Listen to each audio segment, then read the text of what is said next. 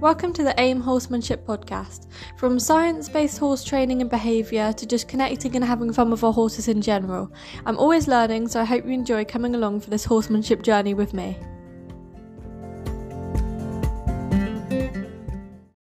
In this episode, I had the pleasure of speaking to the lovely Lauren Maas. Lauren is absolutely amazing and really has her foot in both worlds of behaviour and the sort of more medical and veterinary side of the horse world. So this gave her some amazing insights, and the conversation we had was just super enlightening, and I learned so much, and it was just amazing to hear about all the research she's doing and everything she's studying, as well as like her thoughts on the sort of horse behaviour world and the horse veterinary world. And unfortunately, the first time we recorded our conversation on Zoom, the audio wasn't supported in the format that I was trying to download it in. So the audio failed, basically. You couldn't hear anything Lauren was saying. So Lauren very kindly sent me her audio as voice messages, which is really nice of her and really amazing because it means that we can still listen to the conversation. The link to Lauren's social medias will be in the episode description, and I hope you enjoy listening. Hey Anna, thanks so much for having me. I'm Lauren. I'm from Sacramento, California in the United States, and I am currently an animal biology graduate student at the University of California, Davis, and executive director of Canter California, which is a nonprofit organization focused on rehoming thoroughbreds that are coming off the racetrack. I also have a small teaching and training business, and I am a mom of 3 thoroughbreds myself. Awesome. Okay, so thank you. So next question is sort of like trying to find out how you got to where you are now, I guess. And it was really interesting to hear your story yesterday, and it really pulled at my heartstrings as well with about the thoroughbred and like the one who was going to go for meat and was bought for the price of his meat. And it was also so interesting to hear about all your studies and how reinforcing you find learning. And it's so amazing that you find learning so reinforcing, because like I mentioned yesterday, sorry to like repeat myself again, but it's so like sad how a lot of children in the schooling system end up hating education and having this sort of resentment towards it. And it's amazing, I guess, when you find like something you're interested in. Like I know for me with like behavioural stuff, and I'm sure for you it's the same, especially with your veterinary stuff as well. It's just so reinforcing, just the process of learning. Anyway, it kind of went on a tangent there. So I'd love to hear like from the start your introduction to horses and then how you got to where you are now. Okay, I'm going to apologize in advance because I think this will be a bit long-winded, but I got into horses for my 10th birthday. I had been begging my parents for years to let me ride, and it started off as weekly riding lessons, but it quickly turned into multiple lessons a week, and by the end of my 10th year, I was leasing my first horse, and his name was Sunny. And he was an off-track thoroughbred. At the time, I think he was about 21. So he had a good, long career doing lots of different jobs. But as a senior citizen, he became my guy. So he was really kind of a special horse for me because he inspired a lot of the path that I've been on since then. He was sent to slaughter after retiring from racing at the age of 5. And his owner actually purchased him off of a truck that was headed for a processing plant. So from a really young age, I became really interested in equine welfare, although I completely admit that I didn't know that was the phrase for it at the time. But that's something that really shocked me. I had no idea that horses were sent to slaughter. That's not something that had ever crossed my mind. And so when I heard his story when I was 10, it really shaped my life in a lot of ways. But as special as Sunny was to me, I have to say that I learned the most from my first horse, Dante, who my parents got for me when I was 12. I had him for 10 years, and he inspired so much of my journey. And I completely admit I did so much wrong when I was a child and a teenager, and a lot of it was at his expense. But he taught me so much, and he's been gone for almost 5 years, but he still continues to teach me to this day. So he's a really special guy to me too. I guess sharing more about my professional journey, I was really sure from an early age that I was going to be a veterinarian. And then by the time I fell in love with horses officially when I got to start riding. Then I was destined to be an equine vet. And so I followed a pretty straight path to being a veterinarian. I attended UC Davis for my Bachelor of Science degree in animal science with an equine emphasis. I graduated in 2018 and then was accepted into veterinary school at Midwestern University in Arizona. Unfortunately, the cost to attend was going to be absolutely crippling. Tuition without the cost of living included was going to be $65,000 US dollars annually. It's a 4-year program, and interest accrues as you're going to school. So I was looking at coming out of school with the cost of living included, it was going to be close to $500,000 in debt. And so I decided not to go due to finances and was pretty heartbroken at the time. While I was in college, I had been teaching riding at the UC Davis Equestrian Center. And at this point in time, after I decided not to go to vet school, I needed to start working. So I decided to continue teaching at a couple of local riding facilities. And what started as teaching lessons and conducting training rides, kind of like in this interim period where I didn't know really what was going to be next for me, it led me to diving deep into equitation science and equine behavior and really just trying to be the best teacher for both the horses and the humans as I possibly could. So I ended up starting my own business, Equine Endeavor, and now have my own small group of clients that I've been working with since about 2019. And it's been a really, really excellent journey, and I feel like more growth has happened for me in these past couple of years than ever before. But I still wanted to be learning, and I craved academia and just like being in like a academic environment. So I started taking courses through University of Guelph's Equine Online program, which is absolutely wonderful, and I recommend to anybody who is interested. And I obtained a certificate in equine welfare.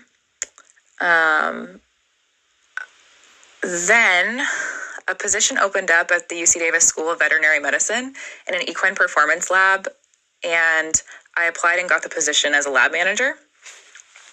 So from March of 2021 to September of this year, I was working part-time at the veterinary school while also running my teaching and training business. I also became a certified equine massage therapist in the spring of this year as well, which had some personal motives behind it. I really wanted to do the program so that I could massage my own horses. But it's been a wonderful addition to my business, and I really love it because it's a way that I can communicate with the horses in a different way than I was able to previously. So it's kind of like added on an extra way for me to communicate with them. But I still felt like something was missing. So the vet and scientist that I work for or was working under, she encouraged me to apply to graduate school. So I did.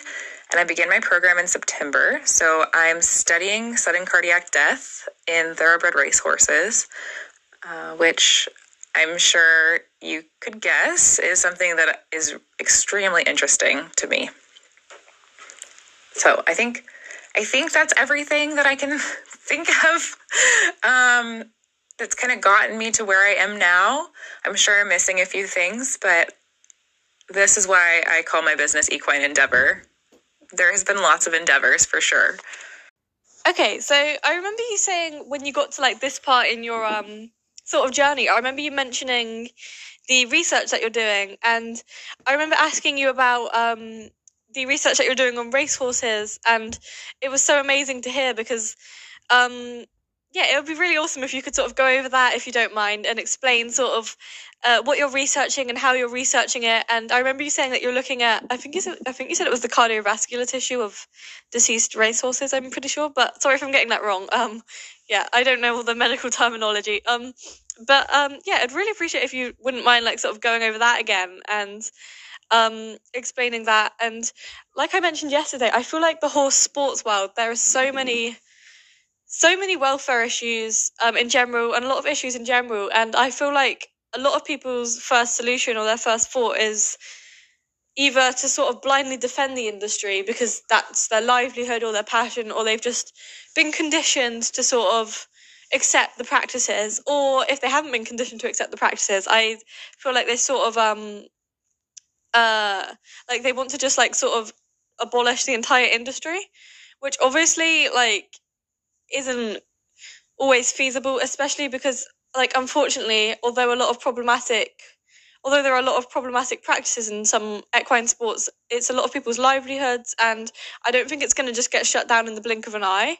And I don't necessarily think it has to. There are a lot of changes that we can make, and it was really amazing to hear that you're looking into like, you're not just putting your blinders on and being like horses die and like don't want to hear it, or at the same time you're not just being like horses die so we need to stop this altogether. You're being like horses are passing away, so what are the solutions, why is this happening, and how can we prevent it and make the situation as good as possible for the animals and prevent any unwanted welfare issues. I don't know. Yeah, sorry, I'm just kind of repeating myself. But yeah, I'd love if you could sort of go over that again and explain your perspective also on the welfare issues in the horse sports industries. And the research you're doing was amazing. So yeah, I'd love to hear more about that. Yeah, absolutely. The research is so fascinating. I will share a little bit about what I'm doing. So I'm studying sudden cardiac death in thoroughbred racehorses, and the reason why it is of interest for me to study is because when we talk about horses suddenly dying at the racetrack, which we know happens, a big group of them die because of catastrophic orthopedic injuries. But there's another group that die from cardiac death. And so I'm looking at that group, and I'm specifically looking at samples of their cardiac tissue and trying to see if there's any indication in kind of a micro scale in the tissue that is indicative of that the horse may be at risk for sudden cardiac death. So essentially, it would be fantastic if we could reduce the number of horses that are dying in this manner. And so that's what my research is aimed at. And unfortunately, I have to keep it a little bit vague because that's university protocol, is that it has to be confidential until it's published. But it's really, really exciting. And, there's so many problematic areas, not just in the thoroughbred industry, but across all sport horse industries. I mean, actually, I might even say in any situation where humans have taken a horse into captivity, even if they're not riding the horse, even if it's not a sport horse, there's problematic welfare concerns, right? And so for me, being able to be this like small piece of a puzzle to improve the welfare of racehorses is really exciting for me because the racing industry is home to so many horses and so many people that, it's their livelihood. It's how they live. And so I don't think it's going anywhere. And so how can I be a part of it to improve the well-being of these horses? And if my research can make me a part of it in the best way possible by reducing the number of horses that die suddenly, then that's fantastic. Yeah, like I said, I'm just so impressed with your research. And so my next question is about medical issues and their correlation, because you kind of have a foot in both camps of sort of the medical and the behavioural stuff. So I wanted to get your perspective on medical issues and how they affect behaviour, and because it is difficult when behaviourists, obviously there's not a lot we can do about this because it's their specialised area, although behaviour and medical stuff, I feel like they just marry up so well, like you said, and you really wanted to marry up both those industries, and that's so amazing because you get people who specialise in behaviour who can't diagnose medically, like you said. Sorry, I don't want to say all the stuff that you said because I want to hear how you put I'd love to hear about medical issues and behaviour, because I spoke to you a bit yesterday about Penny and her behavioural issues, and how sort of the medical professionals and the behavioural professionals hadn't been able to sort of link up and come to the conclusion of her arthritis, because she kind of had intermittent lameness, which was very subtle. In fact, she wasn't lame until like a few months ago, and then she sort of had this subtle intermittent lameness, which gradually got worse, and it turns out she had arthritis for a bit longer than we thought, and obviously we investigated that as much as we could, so we found it, and now we're doing everything we can to make her as comfortable as possible. And I just think it would be so like amazing if you could have like, instead of being like, you call a behaviourist and they say you need to get your medical issues checked, so you do that, but then you get the behaviourist in and there's still undiagnosed medical stuff which the behaviourist can't sort of diagnose, and then so you like try and do behaviour modification, which maybe exacerbates the issue. I don't know, but I just like I said, I'd love for you to talk a bit about that. I think my dream would be to become a veterinarian at some point in the future. Of course, this is like an absolute, like, I feel like a far-fetched dream, but I would love to someday attend vet school and also be an equine behaviorist and be able to really marry those two things together and be a veterinary behaviorist for horses, because I feel like the two groups are separate, right? You have your equine veterinarian and then you have your equine behaviorist. And it's so unfortunate because your behaviorist can do a consult and has so much knowledge, but unfortunately, if the horse is in pain, they can't diagnose that, right? And so even if, as a behaviorist, you say, oh, that horse, obviously is lame on its left front leg, you really can't say that as a behaviorist because you're not a veterinarian, right? You can't diagnose. And as a veterinarian, you don't really get much behavioral knowledge from the vet school curriculum, as far as I know. I know about UC Davis's vet school curriculum a bit. I'm not sure about other places in the world, but it's not a huge focus because in vet school, you've got so much information that you've got to learn in 4 years. And so it just seems so difficult. And what if you're trying to modify a behavior, but it's exacerbating some sort of pain because your horse actually has something going on that's kind of an underlying reason for the behavior. So I definitely think there's like a really interconnected relationship there, and that so much of the behaviors that we see in horses that are unwanted on the ground, yes, but I would say so often with the under saddle behaviors that are unwanted, even the very basic ones, like a horse being spooky and or extremely tense. I think so often that those behaviors are indicative of pain, but we don't understand that, and so being able to be someone in the industry that could marry those two things together would be so fantastic. Like I said, that would be just a dream.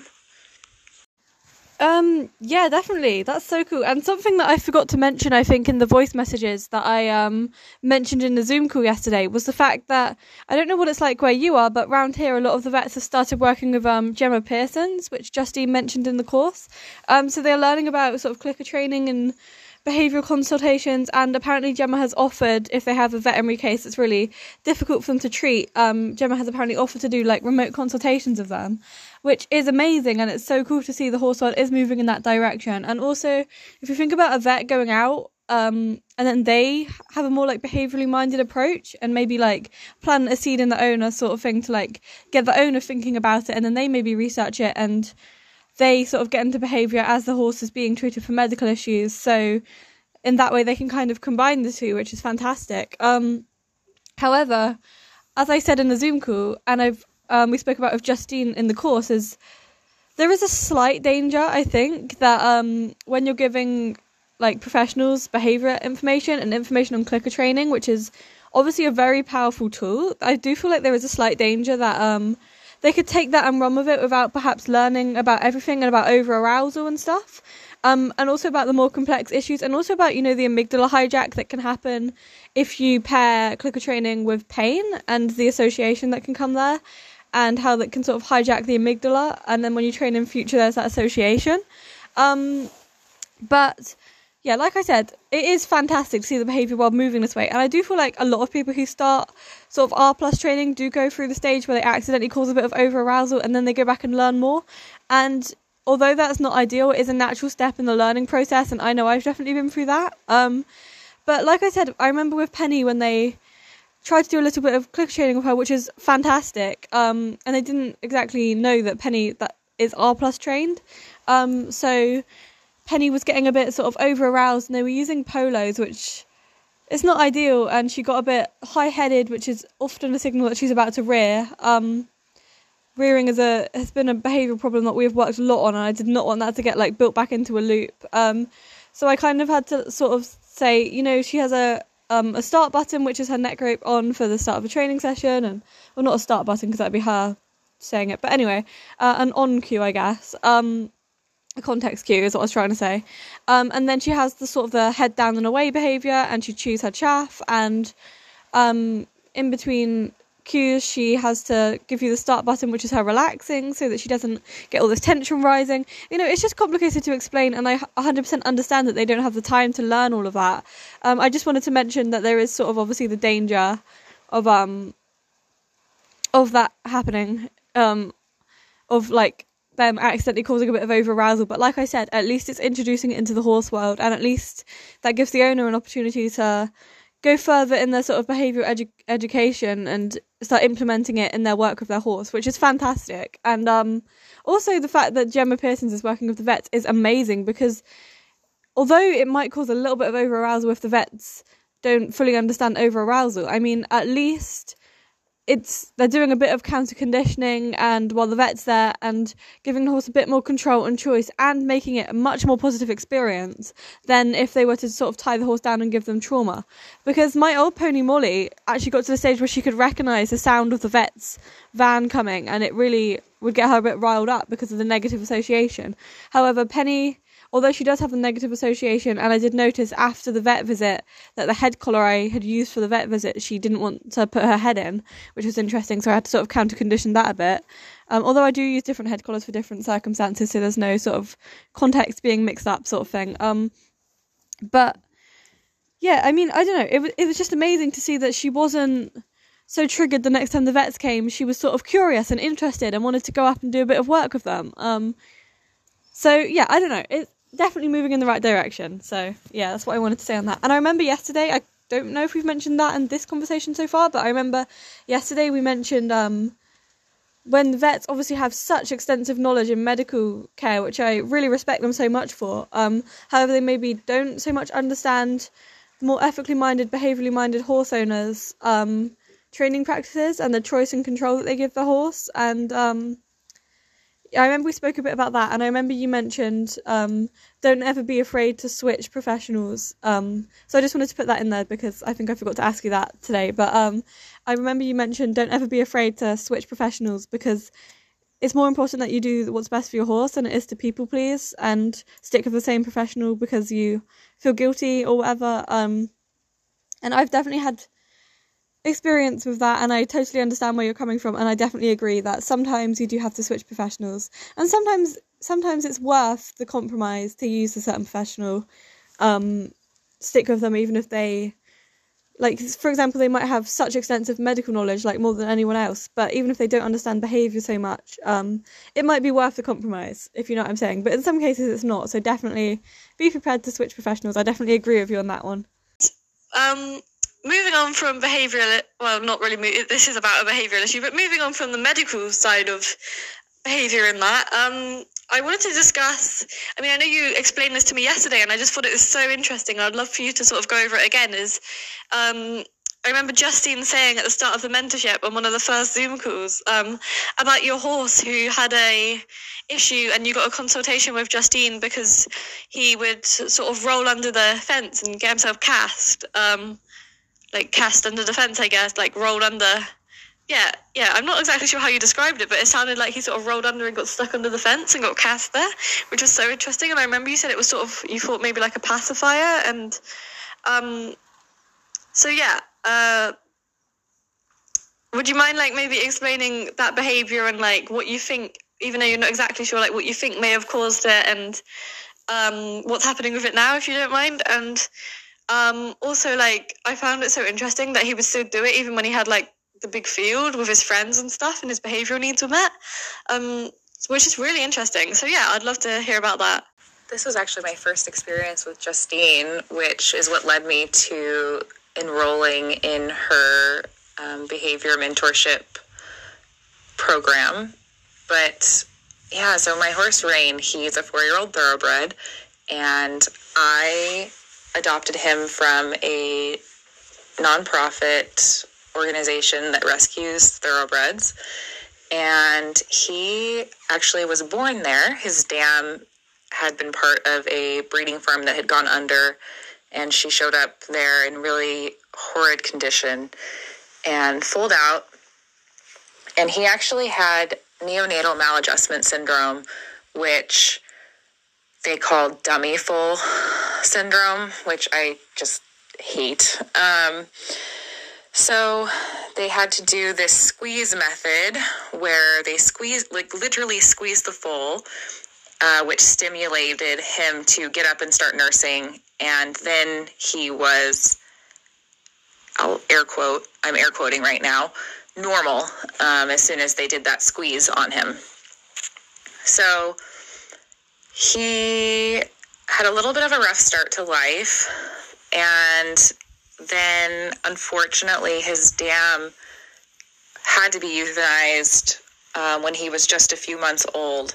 So he had to be weaned really young, and thankfully he was put out in a field with a bunch of other horses, and so I think that was really good for him. But his beginning to life was really tough, and so I got him as a yearling, and he got himself cast on more occasions than I could even count.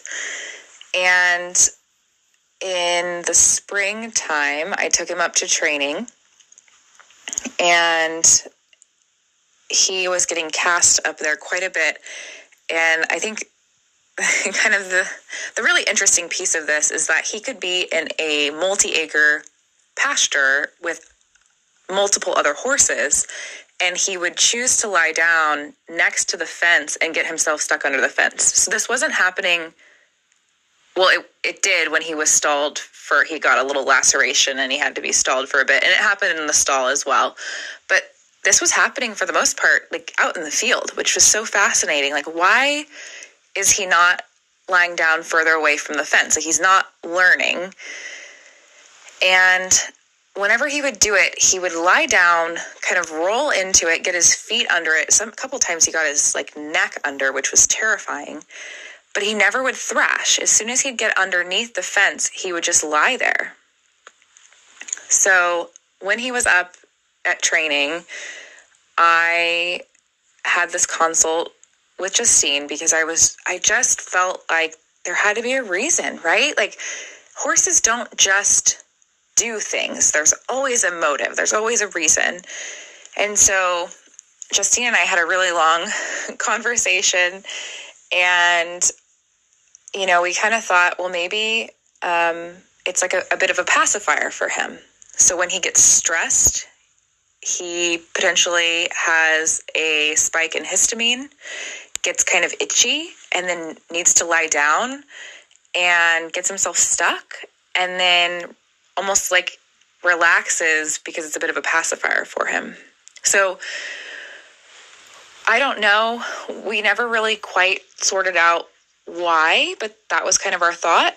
And then he came home from training, and he hasn't done it since then. So I am feeling a little bit like it's almost like a indicator of how positive or negative his welfare is. And so I feel a little bit guilty about him going up to training, and I'm wondering if it was not a great experience for him. Because I feel like in those situations, there's what the client is told and what the client sees when they're there, and then there's what the horse experiences, and those two things aren't always the same. But he has been completely normal since coming home over the summer. So he's been home for about 6 months, and like every day, mid-morning, I go out there and he's snoozing in the middle of the field. So I'm not sure, but it was fascinating. I've never met a horse that's done this before. And, they all teach us something, right? And I still don't know the answer, but it was a really fascinating case for sure. Would you like to sort of mention your social medias and where people can find you and find out more about you? And also your Canter CA thing. I'm sure people would be really interested in that. And I remember you talking about finding homes for retired racehorses, which was really amazing and inspirational to me, because it's so sad to see an industry where so many, I'm not sure exactly where, I remember you said the aftercare is quite good where you are for racehorses, but I do, sadly know some places where it's not so good, and it's so amazing that these horses aren't just thrown away by the industry, and that they can be given good lives that they deserve. So yeah, anyway, so I'm kind of going on a tangent here, but thanks so much for talking with me again, and it was great to have the Zoom call with you last night. Even though it didn't record, that didn't take any value out of the conversation. It was so worth having, and it's so inspirational to speak to people like you, and it really gives me hope for the horse world. I remember saying about the Zoom calls that we did with the mentorship course, that it felt like a community, and it felt like, you could just sound off without worrying about hurting, not really worrying about hurting someone, but worrying about getting bashed or something for being a tree hugger sort of thing. You could just sound off about any worries you were having in the horse world, and it was so non-judgmental, and I feel like everyone was sort of the same mindset, and everyone was at different stages of their journey, but everyone was so supportive, and it really gives me hope for the horse world to see that happening and people supporting each other. And I just realised I forgot to mention, maybe before you mentioned your socials, I forgot to ask you, I remember yesterday we were talking about your plans for future, and it was so exciting. And I know you said you're not exactly sure what path you're heading down, but I really was inspired by what you said. So I'd love if you could sort of explain your future plans. So I started volunteering for Canter in 2017, and I was so excited to be involved with thoroughbreds again. They're my favorite breed of horse. I just absolutely love them. And I quickly fell in love. And when I say quickly, I mean the first time I saw him with my now horse, Gallon. He was a Canter horse, and I met him in the fall of 2017, and I became his volunteer and went out and worked with him each day. And he was kind of a sad horse when he arrived, and he wasn't in good shape. And he really, I know I already said that Sonny and Dante inspired me, but Gallon really inspired me too. And I see so much use in him, even though I don't ride him. He's just a wonderful horse. And so I adopted him in the spring of 2018 when he was cleared for adoption by Canter's veterinarian. So he has been my horse ever since then, but he's really been my horse since the first day I saw him. I knew I wasn't going to let him go. And I've been involved with Canter since then in a myriad of different ways. So I have worked with the horses, and I've done a bunch of stuff kind of on the admin side. And then in the spring of this year, I was voted on as the director, which was a huge compliment. I love the organization. There's actually a fantastic book, if anyone's interested, about how Canter was started. It's nationwide in the United States, and there's a bunch of affiliates throughout the states. So Canter California is just one affiliate, but there's a book called Saving Baby, and it is about how Canter got started. So if you're interested in thoroughbreds, it's a really quick read, and it'll make you laugh, it'll make you cry, but it's a really good origin story about why this charity was started.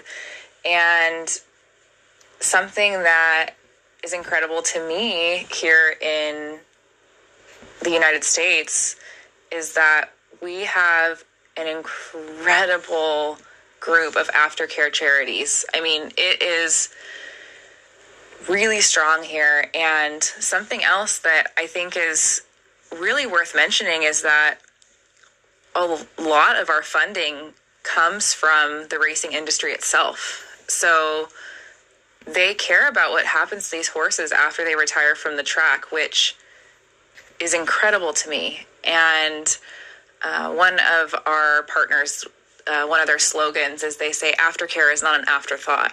And that is something that is so important to me, because I think these horses are incredible and they have so much to give after they finish racing. You know, so many of them retire so young, and they have so much life and purpose left. And so being a part of Canter and now acting as director has been also a big part of this endeavor of mine, for sure. And I hope the program keeps growing, and we're kind of picking up some momentum now.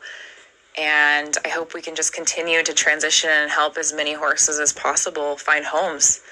There is seriously nothing better to me than finding a horse their forever home. Especially, I always have a super soft spot for the horses like Gallon that are, you know, the war horses, right? That raced so much and gave so much, and finding them soft places to land means the world to me.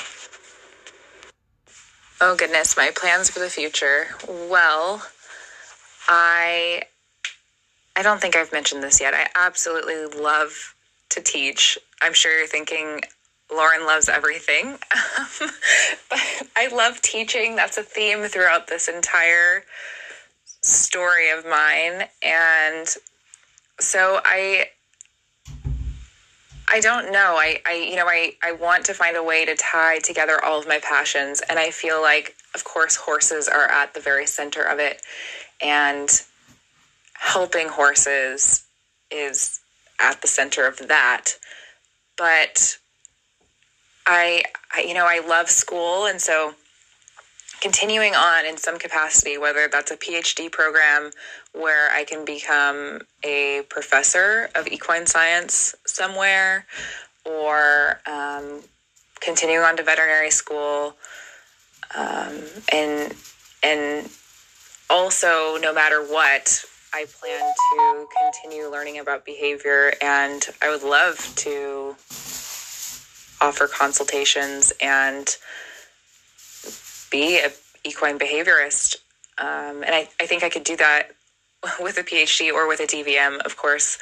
But, you know, no matter what path I go, helping horses and being able to teach others how to help horses is something that's really important to me, because I think that's something that can have like a trickle-down effect, right? Like if I can teach others about horses, then they can teach others. And if I can help make the world a better place for horses, and if that's something that can last, you know, years and years from now, even after I'm gone or not doing, let's say I'm 90 and I'm retired, if I'm lucky to live that long, and if things that I taught continue on for generations and generations, like that would be my dream. So what's next?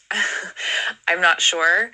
I am a lifelong learner, that's for sure. And I think for now, the plan is going to be to apply to veterinary school and give that a go again. I'm going to try to get into UC Davis so that I can have in-state tuition, which is about half the price. Still quite expensive, but a little bit more on the reasonable side, I suppose. But we'll see. The past few years have been absolutely wild. I have done more than I could have dreamed of, and something that I always try to remind myself is, if 10-year-old you taking that first riding lesson could see what you're doing now, she would be thrilled. Absolutely thrilled. Thank you so much, Anna. I really appreciate you having me on, and it was so nice getting to chat with you. I'm so glad that we met from our course with Justine, and you'll definitely have to stay in touch. And to everyone that's listening, I would love to hear from you. My social media pages are at Equine Endeavor on Instagram, or on Facebook, Equine Endeavor LLC. And if you're interested in following along with Canter California, our Instagram is at Canter CA, and our Facebook is under Canter California. So again, thank you so much, Anna, and thank you to everyone for listening to all of my rambles. And yeah, thanks so much for talking to me, and hopefully we'll stay in touch, and good luck for the future. Thank you for listening to the AIM Horsemanship podcast. I hope you enjoyed this episode, and if you found it helpful or if it resonated with you in any way, I'd really appreciate if you could share it so that other people can hear it. If you would like to check out any homemade crafts or personalised gifts, please check out Creations of Cornwall on Facebook. Also, if you'd like to follow me on Instagram to see videos of the horses and updates on what we're doing, my Instagram is _.a.i.m._horsemanship_. Thanks again for listening, and I hope to see you next time.